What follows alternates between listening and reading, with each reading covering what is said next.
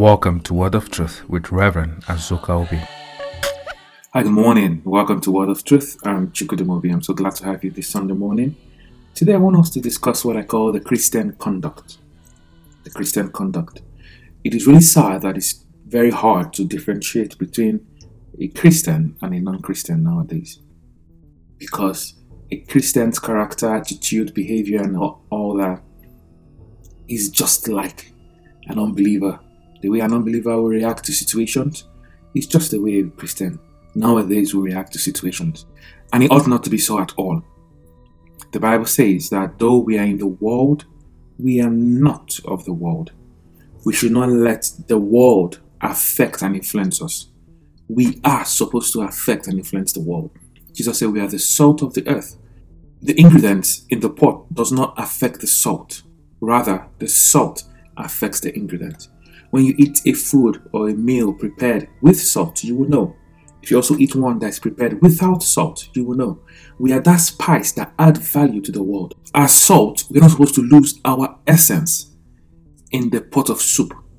But rather, as salt, we're supposed to cast our influence on the pot of soup. And anybody that comes and tastes that soup will really know that we were added to that soup. So it is for every Christian. And how we go about our daily duties, our life, should be of such that we can be told apart from others. But this word called Christian was first used in a city called Antioch because the people of that city saw a group of people, a group of individuals that lived differently, that conducted themselves differently from others. And they said, this group of people sure act, behave like Christ. Hence the word Christians or Christians as we call it today. That is the way we are supposed to be. There's a popular saying that has been attributed to a Christian monk called St. Francis of Assisi. One day, he told his fellow monks in the monastery that they should join him into the town to preach the gospel. And the monks got their Bibles and they all went to the town. But St. Francis just led them through the town, through the market. They walked all through and they walked straight back to the monastery. When they got back to the monastery, the monks asked him, "Why did you just take us for a walk? You told us we were going to preach Christ to the people, and we ended up not preaching to anyone." And this popular saying was said. And this popular saying came about. What is this saying? The saying goes thus: preach the gospel always, but when necessary, speak. I'll say that again. Preach the gospel always, but when necessary, speak. So what this priest was trying to teach the monks was that your life, your conduct should preach the gospel always. That is why I want to talk to you about what I call Christian conduct today. Christian conduct today. When people ask me which religion I am, I hesitate. And most times I don't say I'm a Christian. Do you know why? The word Christianity is now associated with what it is not meant to be or what it is not at all. We've reduced Christianity to a checkered box on a form. Now, when you fill your bio data, they ask you your religion. Everybody goes and ticks Christianity or Islam or whatever. And that's what we've reduced Christianity to. The Christian that we claim to be, we don't practice it. That lifestyle of a Christian, we don't have it. We need to start living that life so that men will see that life and come to the saving knowledge of Jesus Christ. I'm going to take my key text from 1 Thessalonians chapter 4 verse 11.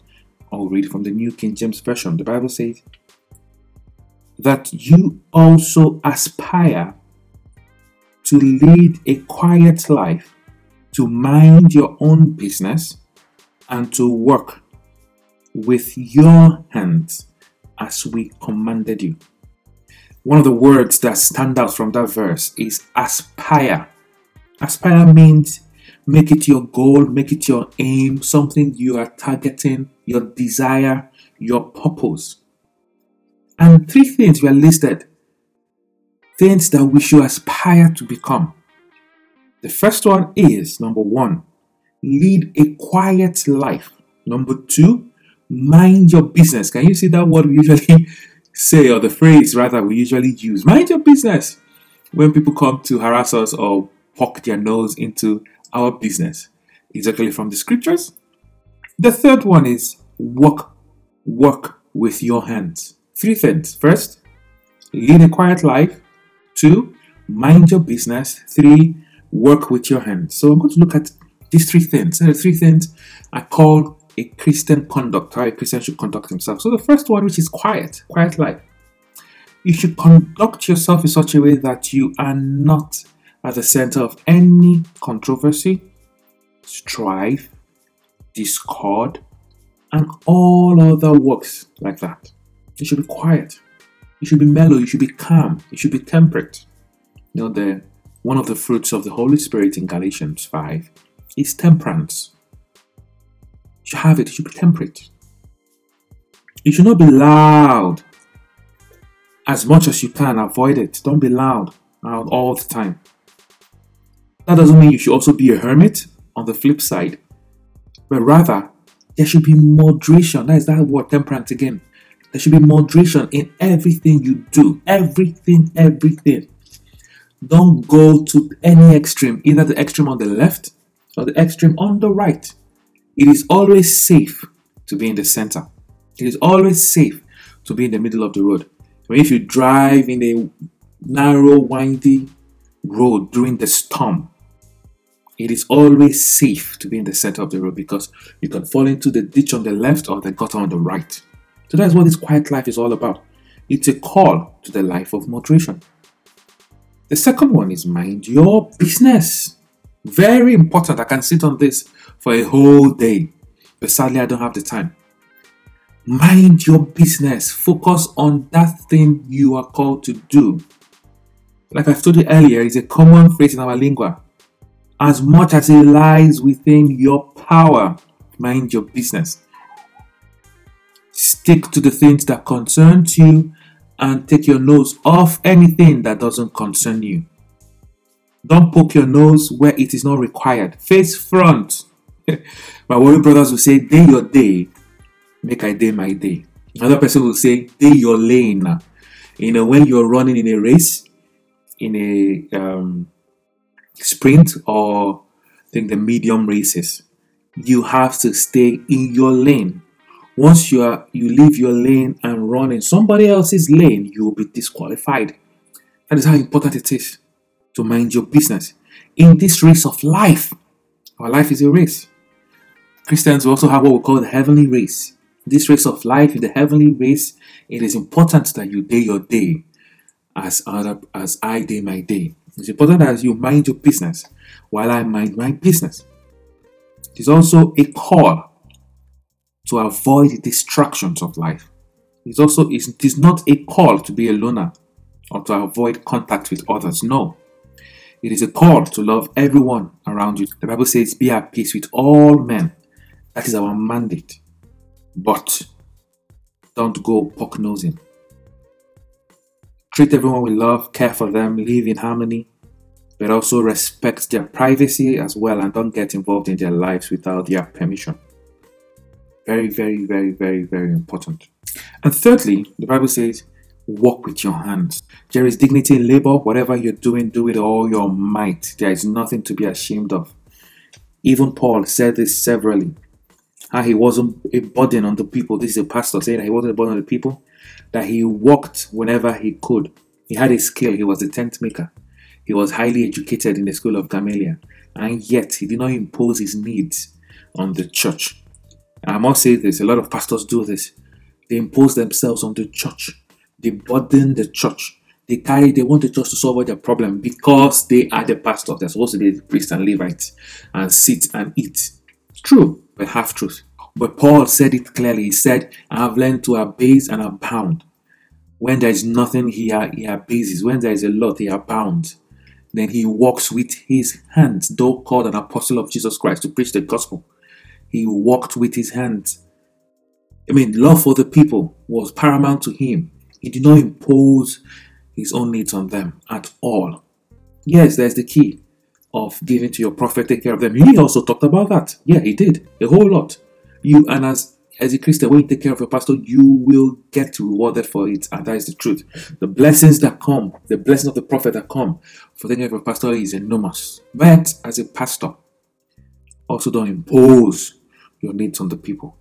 Then as the normal person, walk with your hand. Don't also be a burden on the church. Don't also be a burden on your family. Walk with your hands. There is no job, menial, that you cannot walk. Do something. Take care of yourself. Then if you have a family, take care of your family. That is your duty, especially as a man, to do that. Work. The Bible says that he that steals should steal no more, but rather he should work. Ephesians 4 verse 28. He should steal no more, but rather let him labor, working with his hands, that thing which is good, that he may give to him that needeth. Your goal as a believer is not to be a burden on the church or fellow brethren. Your goal as a believer should be to give to your fellow brethren. So work. Do you know the truth? When every Christian gets busy in the church, vices like gossip, malice, jealousy, and all those things will disappear from the church. When every Christian minds his own business, all these vices of the flesh will go to be gone with the wind. I'm going to end here, but not before I leave you with some scripture. 2 Thessalonians 3:11-12 says, "For we hear that there are some who walk among you in a disorderly manner, not walking at all. There are busybodies." Busybody. "Now those who are such, we command and exhort through our Lord Jesus Christ, that they walk in quietness and eat their bread." Can you see those three virtues again? Work, live quietly, and mind your business. Again. So it's very, very, very important. He said, those that refuse this admonition, the next couple of verses, 14 and 15, he says that you should mind them, note them, and avoid them, so that the person will be ashamed. But he said, yet do not count him as an enemy, but admonish him as a brother. So, because I've seen a lot of gathering where they do this thing, they isolate their brothers, they isolate their sisters in church. Paul also put a caveat. He says, see, do it in love. Admonish him as a brother. Note him. Don't keep company with him, but still admonish him as a brother, so he will change. You don't admonish him with mere words, you admonish him with the word of God. Nobody will argue with the word of God if truly that person is a believer. The Bible says in 1 Thessalonians chapter 4 verse 12 that when we have these three virtues, that something will happen. Say, so that you may bear yourselves becomingly and be correct and honorable and command the respect of the outside world, being independent of nobody, self-supporting and having need of nothing. This is one of the ways the outside world, the unbelievers, when we carry ourselves like this, they will have respect for us. They'll have respect for Christ, and they will want to come and join us. 1 Peter 2:12 says in Message translation, live an exemplary life amongst the native. That is the native, that is the people in your community where you practice your Christianity, where you live, so that your actions will refute their prejudices. Then they will be won over to God's side and be there to join in the celebration when He arrives. I see, your conduct is actually what preaches the gospel more than your words. That's why you go about preaching the gospel and people will be like, are you also a Christian? Why? The life you lead does not represent the words that come out of your mouth. God bless you. And if you've not accepted Jesus into your life, this is time for that now. Just say after me, Lord Jesus, I believe you died. I believe you resurrected from the dead. I ask you into my heart, be my Lord and Savior. In Jesus' name, amen. Please remember to subscribe to his YouTube channel at Saint Vlog. Follow him on Facebook at Chukudum. Follow him on Twitter at Chukudum0. Follow him on Instagram at Saint T. Subscribe on his blog www.saint.tips with an S to receive the daily devotional and bullet words sent to your email daily. I'm really glad you joined me for this episode. Make sure you tune in next week, same time, same station. I'm looking forward to hanging out with you. Have a blessed week. You are in for a miracle. See you.